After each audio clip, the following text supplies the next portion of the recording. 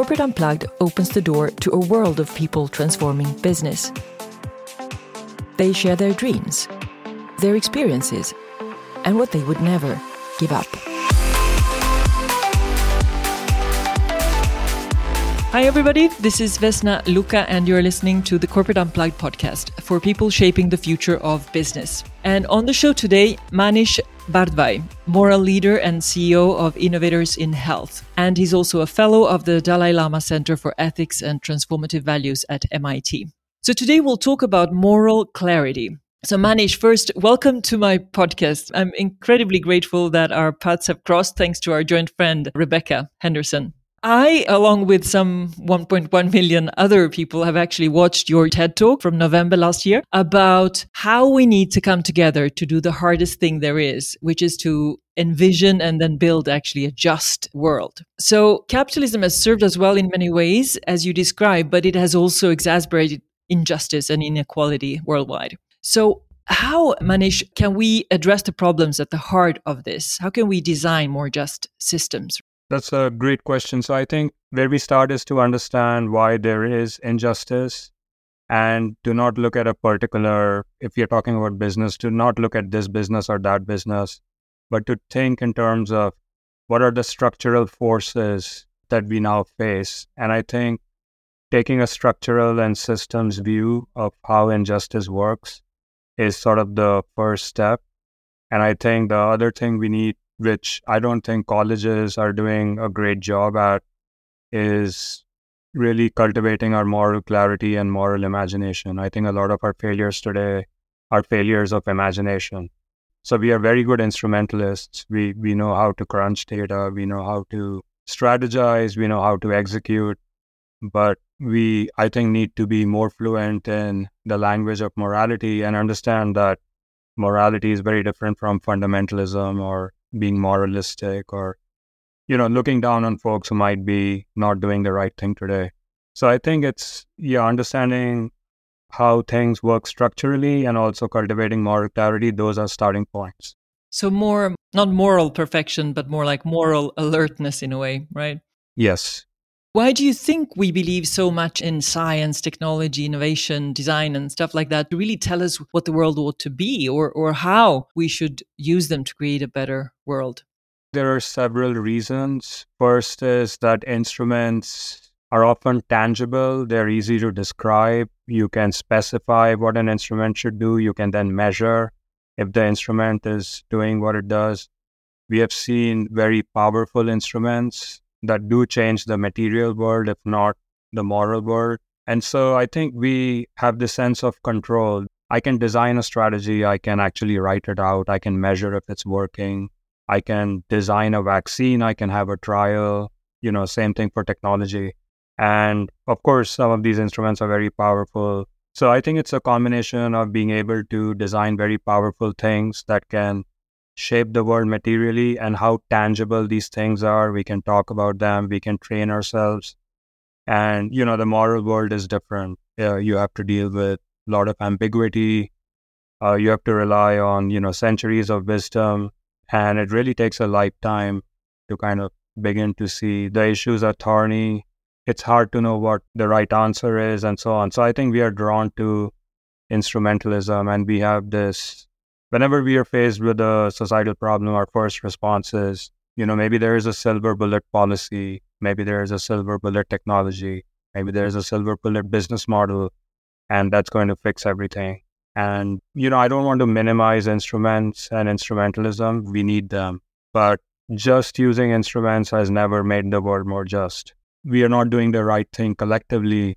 And so we have to talk in terms of right and wrong before we think of the instrumentation. So clarity in that sense, to be clear on what is right, what is wrong. Yes. Perhaps I'm just thinking if perhaps our tendency to kind of hope for tech or anything else to resolve things for us is also a way of saying, I can't do anything. It has to be done somewhere else by someone else, right? Then you're off the hook in a way.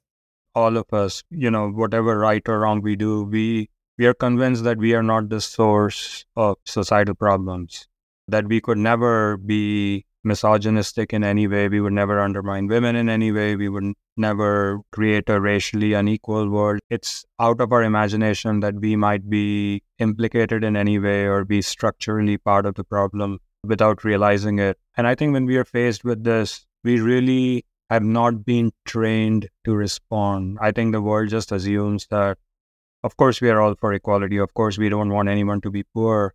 But to then take the next step and think about what I as a person can do about it. And I can understand that because these are huge problems. But I would say it's a lack of training. I mean, I think we all do want a just world, but if you're not trained to do it, I mean, it's like I always say, if you're not trained in rocket science and I ask you to design a mission to Mars, it's ridiculous. It would sound ridiculous. But I think in the moral world, that's what we actually expect people to do, to somehow, without training, be able to navigate these very difficult issues. So how can we integrate morality into the business frameworks if we start with that? Yes. So, I mean, the first thing would be that we try and train people, in college or in school. I mean, as, integrated as part of education. I mean, as for leaders in business, I think the first sort of pillar is to separate what you ought to be doing with what you can do. And I think that's a pillar of moral clarity, to not confuse those two things. Or even worse, to not use your current constraints to say, this is the best we can do. The world might have a lot of problems, but it is what it is. This is the absolute killer of moral clarity. It is what it is.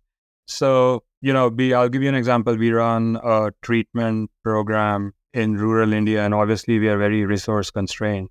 But there's a big difference between saying, we only have certain amount of resources per patient, and so that's all we can do. And, obviously we are doing our best, versus saying, no, every patient should have the same level of treatment as you or I would have. At this moment, I have all these constraints, but I'm never going to go tell a patient that because I can only spend much less on them, that I value them less. So I think we have to be open. If you're paying wages which are, market level wages or maybe even above market level wages, but they are not living wages, then I think moral clarity would say that you at least admit it and you acknowledge that, maybe you're in a business where margins are really tight and labor costs are really high. But there's a difference between saying, well, look, I'm paying above market wages and so I'm okay, versus saying, yes, we need to do better by our employees. It's a problem we know of. And it's a problem we will fix because we must fix it. But I'm also thinking about how we use the language of moral clarity without kind of being easily dismissed as idealist, right? That's a trap. Idealism is much misunderstood and sort of unfairly maligned. So to be an idealist simply means to recognize that there are two worlds, the world as it is, the one we embody with all these constraints. And then there is the world that ought to be, right? The ideal world. And to be an idealist only means that separating these two things and wanting to go from as it is to as it ought to be, versus realism only thinks there is one world, the one we live in right now, right? And sort of rejects anything which is rooted in imagination and ideas. And so in that sense, a lot of us are idealists. But idealism doesn't mean being ignorant of current constraints. It just means having this alertness and at every time wanting to reconcile what should be happening, what ought to happen, with what we can make happen right now. So I think it's a label that is worth embracing, but you're right. And especially with at least the politics in this country, it can immediately become that if you speak in moral language, you're going to find yourself sort of alone or considered naive. But I can tell you, if you do not speak in moral terms, you're never going to transform your organization or inspire your employees. I think you will never be a leader. You will be a follower of trends and you will always be late. So I think if you want to lead from the front, be known as the organization in your sector that doesn't follow, that really sets the goals, then you have to embrace that label and understand exactly what it means. And also, I think you mentioned in the TED Talk also that the fact that we are, of course, all driven by incentives that are predictable, but we are also very much driven by love, by mercy, kindness, justice, and solidarity. And I thought that was really very much to the point, because that kind of human side of ourselves in work related, environments is often forgotten. And that's where we need to tap into each other. Yes, absolutely. Idealism does not reject that we always have, multiple motivations to do everything. But I think there is this narrative. I think I would say all of, modern economics is founded on this principle that all we are trying to do is to watch out for our best interests. I mean, if you really think of, I would say all of economic theory, a lot of political theory, it's just about winning, right? Your side has to win. So it seems like, it's some kind of Darwinian existence where it's a zero-sum game. And the problem with that narrative is if you grow up believing that's what the world is, then you actually realize that world. That is exactly how individuals start behaving. And then it confirms this myth, right? So a lot of injustice is myth-making. And so I think we need an alternative narrative, which is, like you said, that we care about much more than, just this narrow self-interest. And, if anyone doubts that, 100 years ago, women had no right to vote. And we can point to the trajectory of how the world has in many ways become more just. Of course, it's, there are many areas where we need to do a lot more work. But, if we were all sort of self-centered, self-preserving people, then we would be extremely unjust. There would have been no progress made on pay equity and a lot of other things on race, on gender, and so on. So we have proof. I mean, if you're looking for evidence of our morality, there is proof. You also talk about that moral clarity and justice requires accompaniment. I'm trying to contrast, the typical view that if you have some instrument, then everything sort of gets done. But you can have all the instruments, but fundamentally, if you're trying to make the world more just, then you have to accompany those who have been wronged. But you also have to accompany the wrongdoer. It's easy to empathize, I think, if you're working in justice with those who have been wronged. But I think if you believe in human dignity, then you have to accompany those that you really disagree with, the folks you think are causing the problem. But what I'm trying to get at is the idea that we cannot abstractly solve these problems. We have to literally stand in solidarity with every constituency that we care about. So if it's people who have these, absolutely sometimes awful low-wage jobs, then I think we have to get out and actually stand and be in the midst of the people that we want to help and really understand the problem and to see people as human, not just one dimension, and to see their agency and to be with them. I think that's a very essential ingredient of social change and also moral clarity. So it's not an abstract. Moral clarity is not we lock ourselves in the room and read all the theory and, Aristotle and Kant and all of that. I think we have to go out there and be in the midst of people. A real and true commitment. Manish, you have a PhD in electrical engineering and computer science from MIT, and you've also been professor at Princeton. So you know the education system, of course, well. So how can we make this moral clarity more foundational to also the education system? What can be done? I think there are many parts of it. The first part is our students have to understand the nature of injustice. So one of the things I look for in my classes is the way my students sort of interpret the world when they read an article. Are they able to read between the lines? I think exposing sort of the structures, the way the world works and these loops that we don't always see each other. I mean, at first thought it looks like, what does economic justice have to do with gender justice or racial justice? Those look like different problems. But, you want to see how these problems are interconnected. If you're going to devalue certain jobs, then you are also going to devalue what happens in a home, and you're going to devalue domestic labor, and that's going to lead to, sort of other issues. So the first is to really understand structurally how injustice works. I think the second aspect is then to understand, okay, so now I understand the problem, but then what do I do to make the world more just. So I think the second aspect is to really teach students how to reconcile. We are not always going to be able to, land at the ideal solution every time, but how can we sort of reconcile our constraints with what we think ideally should happen? And so I think it's teaching both those things, the nature of injustice and the path to justice. And it can be done in a very concrete way. I think we often throw up our hands and say, well, my morality is different from your morality. We have different sets of values, and so does every person. So this is completely some kind of amorphous thing that can never be taught. It's not our job to teach it. But if you look at the mission statement of any university, it's essentially a moral statement. It'll say, well, we exist for the service of humanity. I mean, what does that mean? And how can you serve humanity if you aren't teaching people what humanity is in the first place? Exactly. And we're all kind of bind to a set of human universal good core principles at the end, disregarding whatever religion, geographic belonging, and all of that. And of course, we are learning what moral clarity is somehow through the families where we are raised and the environment that we are in.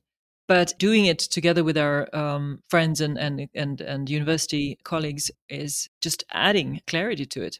So that's really incredibly important. But Manish, I'm just curious, what transformational points in your life have influenced you the most, and that might also explain your commitment to moral clarity? When we sort of tell stories about ourselves, we try to find, some narrative. I think it's ultimately very complicated. If I simulated my life, a million times, then maybe a few hundred times I end up, doing this sort of work. There's definitely no sort of history in the family of this sort of work. I was trained as an engineer. I thought I would be an engineer all my life. It just happened completely happenstance. I ran into people who were doing some healthcare work in India. Specifically, I ran into, the Buddhist chaplain at MIT. And he was doing some work in Bihar, which is where the Buddha found enlightenment. And so this is really the Buddha's land. And, I was a student. I thought it would be a student project, and I visited. But I think the transformational point generally is when I started meeting patients and I saw how cheap life can be in certain parts of the world and how people are dehumanized. And mostly, I think we build up the mechanisms to be able to tune those things out and carry on with our lives. I mean, I certainly did that growing up in India.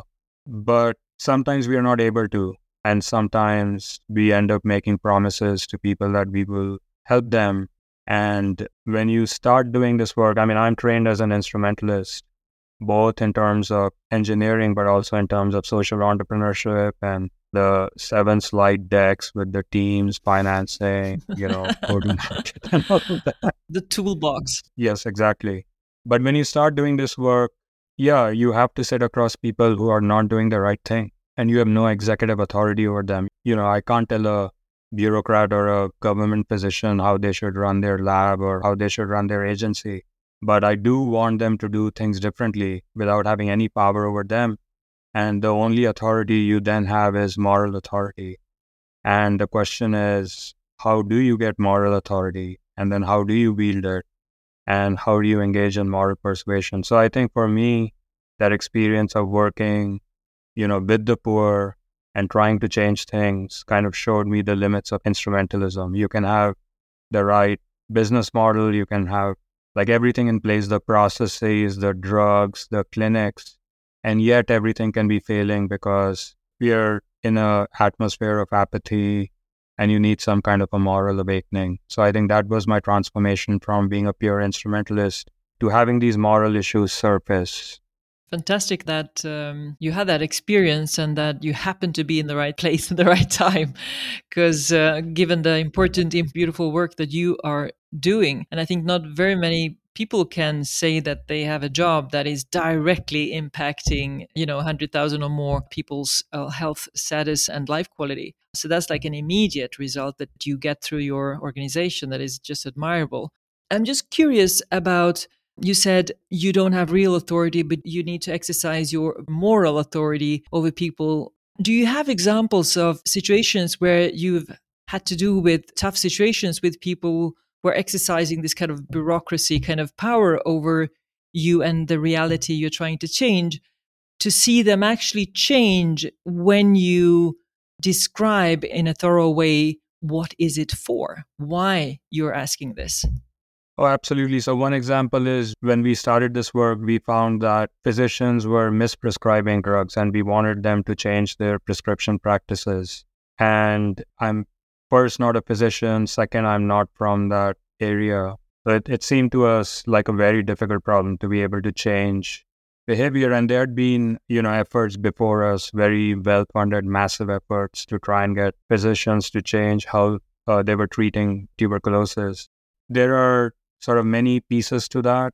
The first piece is when you sit across from a physician, part of moral authority is why I'm asking for this. So, if I'm asking for this because if they change their practices, then I'm going to write some report and, show how successful I've been and get some recognition and so on. So I think it helped that over time, over 1 or 2 years, physicians were convinced that, of course, everyone has, multiple motivations, but that my primary motivation and the organization's primary motivation was to give our patients the best possible treatment. And that takes time. People watch you in a community, they see how you behave and what your motivations are, how you treat people. And so when we were having that conversation, I think one thing that was established is that this is for the patients. It's not for me or for the organization. And that's a starting point.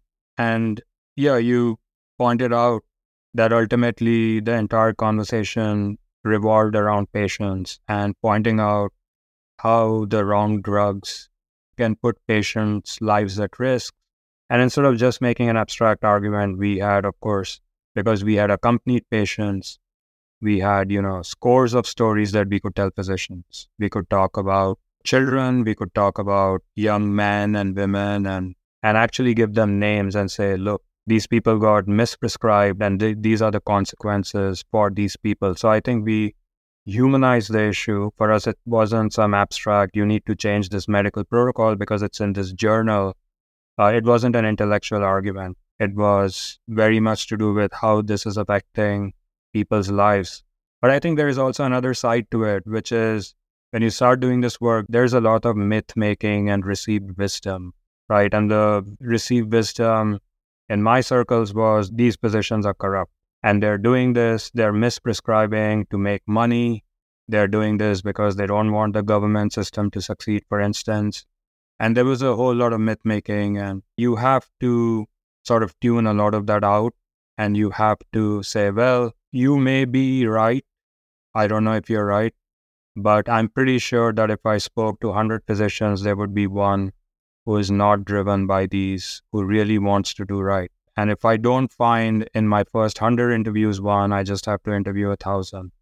But I just cannot believe that there is no physician that I'm going to talk to who doesn't also believe in doing the best by their patients. And of course, the numbers are much higher. Most physicians want to do right by their patients, and those who do not do right have gone through a journey. So it's very much about also, a dialogue cannot be what you want from someone. I don't think there is moral clarity in that dialogue that, of course, I'm right, you're the physician doing the wrong thing, and you will do the right thing. It's about understanding how the physician or anyone else got to this point, about seeing their humanity. And in a good dialogue, both people come out of that dialogue with their sense of right and wrong changed. So for me, the best dialogue was when I understood that this physician has more good than I expected them to. And I think the physician has to walk away with their understanding of right and wrong having shifted. And that's a good dialogue, not a dialogue in which you go in. Of course, we go in and we have some goals for a dialogue, but ultimately, the goal is just an organizing sort of principle. What's more important is, in a great dialogue, both people come out morally clear, not just one party. It's not about winning or getting your way. But apart from these transformative dialogues, as you're saying, and a little bit of a detective work in a way, what else have you developed in your, let's say, toolbox for helping people on the spot? Yes, I think the biggest thing is accompaniment. It is to absolutely immerse yourself in the lives of those whom you're trying to help. And I think if you do that and if you can stay in the game for long enough, then you will always kind of figure out the rest of it. So it's okay to go in with a design, with some ideas of intervention, but the most critical thing is to become encyclopedic about the lives of the people you're trying to help. The second thing, it's sort of well recognized, is to understand all the stakeholders, even those that you are actively working against. If you're an activist, you are going to agitate against some stakeholders, but you still need to talk to them. A lot of those conversations might be useless, and there are, risks if you don't do it right. But I think you have to, look at the entire system, right? And look at how that system works. So taking a systemic view, I think, is critical, and understanding that the biggest dimension in all of these things is a political dimension. So understanding that and accompaniment, I think those are critical things. I happen to have a lot of friends who are doctors, and very often they say to me, our job is important, but we never engage personally with the patients because it's draining us. We can't do that. It wouldn't work. And what you're describing is actually get personal. I mean, get involved, get immersed in that reality. Of course, you're not there as a doctor, but still, you're there on behalf of them. Yes, there are many reasons for doing that. This is trying to get healthcare to people who don't have healthcare at all.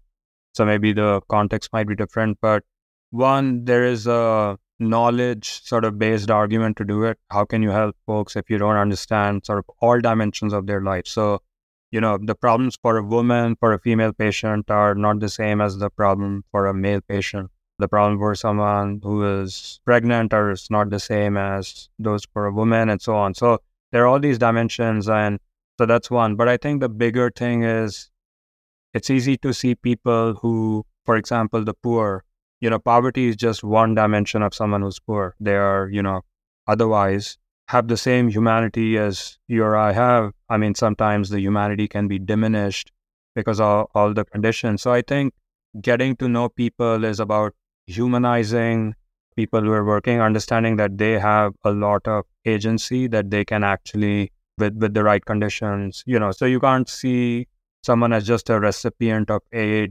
sitting ducks to whom you have to bring everything, but to see people as full people. And in equal part, I think we need to discover our own humanity. And, big parts of our humanity are sort of in the dark. And the only way to discover our humanity is to get to know the other well. It is impossible for you and I, in our current condition, to fully understand, for instance, the asphyxiating or drowning anxiety of what it means to be poor. But I think to, sit in the houses of the poor or along with the poor, to stand with them when they're waiting for treatment, all of those at least sort of bring us a bit closer. So I think it's not just seeing their humanity, but as much, if not more, kind of discovering your own humanity. Beautiful. Thanks for sharing all of this, Manish. What is your desired next step with innovators in health? How can you do more? And what do you need help with? What we are doing sort of as a strategy is to go beyond specific diseases and work on a broader primary health platform. That's one direction. And then to also sort of go beyond health. We can't do health in isolation. We also have to think about, everything from credit and livelihoods and education and a lot of other problems that get interwoven. So I think our goal eventually is to offer sort of a wraparound accompaniment where we work with families as a whole. And then, even if we are doing healthcare work, we are the first to know if someone loses a job. We are the first one to know of these big changes that can adversely affect. So it's going from a narrower focus, from an infectious diseases focus, to sort of all of primary health and then beyond primary health. Yeah, that sounds reasonable and very good direction. Also, as you say, because you need the 360 kind of perspective, raising awareness, but also being preventive in that sense also. And what kind of concrete help do you need? I know you have some partners, including Bill and Melinda Gates Foundations and many others, etc. But maybe there are other types of currencies apart from maybe financial assets that you need. And what would that be? Yes, so we always welcome sort of expertise. I mean, it could be, medical expertise, it could be expertise in, policy, in dealing with governments and getting in social messaging. So yes, if that's someone's specialty, then yes, I would love to hear from people and then see how we might be able to involve them in the work. And how much are you out there and how big of a team is it? How does the reality look like on the ground, so to say? So we have about 100 people now on the ground.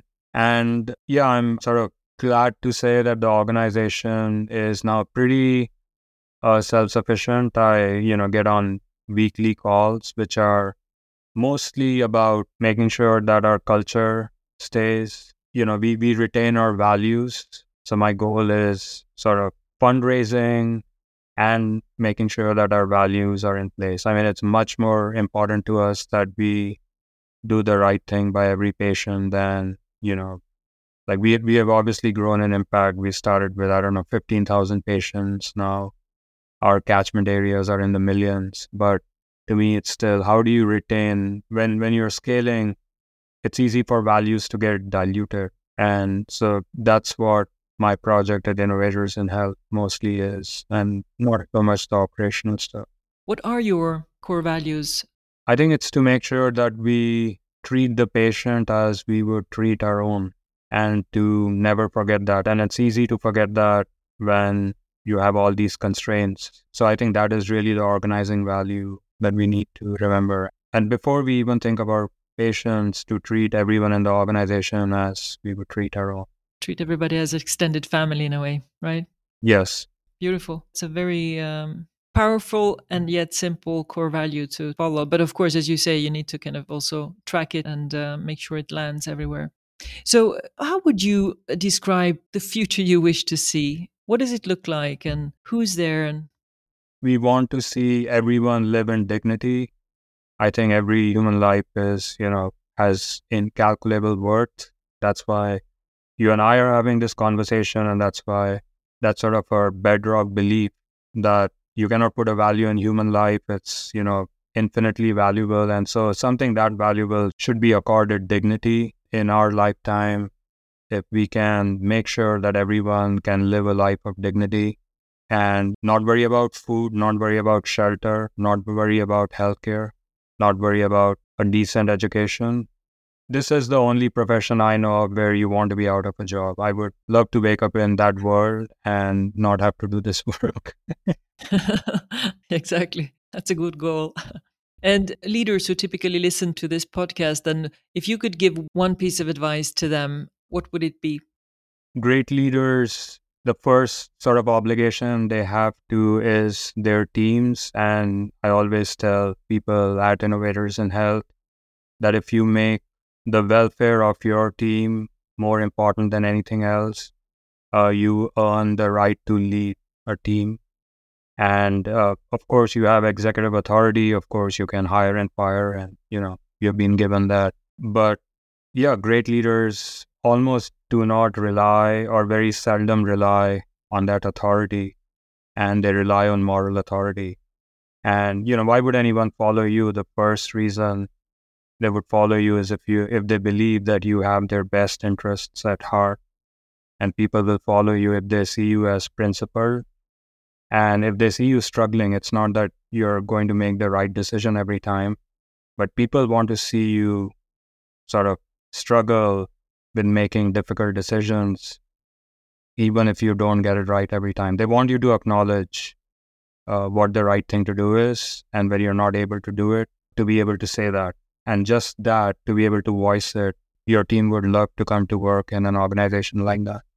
Be honest. And also, one thing I find very important and powerful is to, as you say, also acknowledge when you don't know the answer to a certain problem or a challenge and say, okay, I don't know, but let's find out together, right? Yes, absolutely. It's not about perfection and the stereotypes of decisive leaders. You just however difficult the problem, you bang the table and it's about, these are complex problems, but to always sort of relate the moral component of that. Okay, we are trying to raise wages. I understand that we are not there yet and we need to do better, is a much better conversation than saying we are obviously doing the best and, this is some sort of excuse. But it's not just business, whether it's universities or other institutions or politics. People are just dying to hear that you share a principle that they also believe in.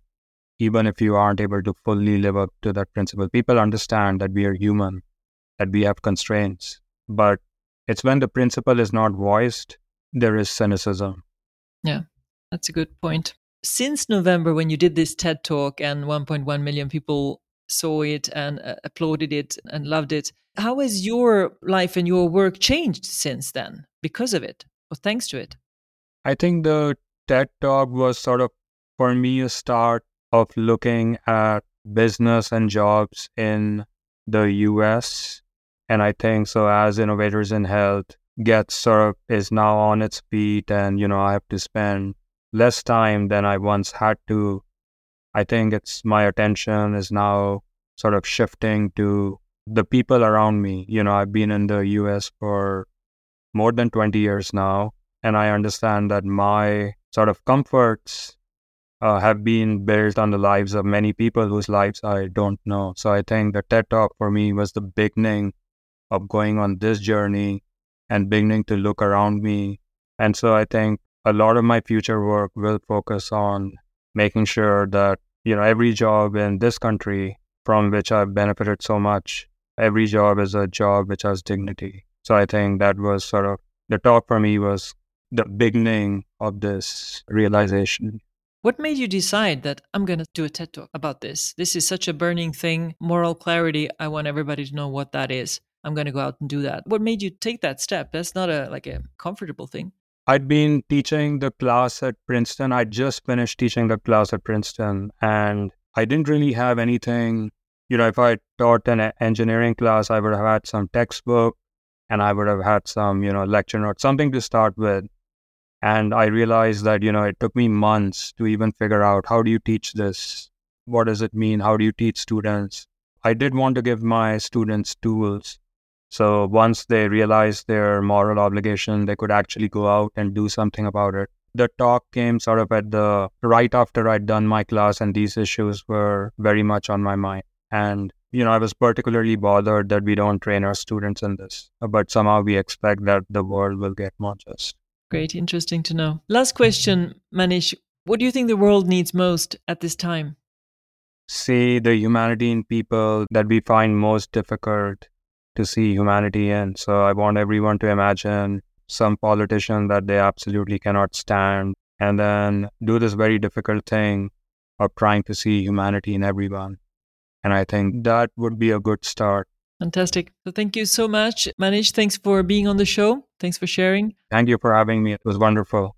Beautiful. And to find out more, you'll find links and show notes on corporateunplugged.com. Thanks for listening to the show. And to make it easy for you to find and listen to this show again, subscribe on your favorite podcast app. And please share this episode with one person you know would benefit from hearing from Manish. And please rate and review this podcast if you enjoyed it. I'm Vesna Luca, and you've been listening to Corporate Unplugged. Until next time, live with purpose and remember to unplug. Ciao.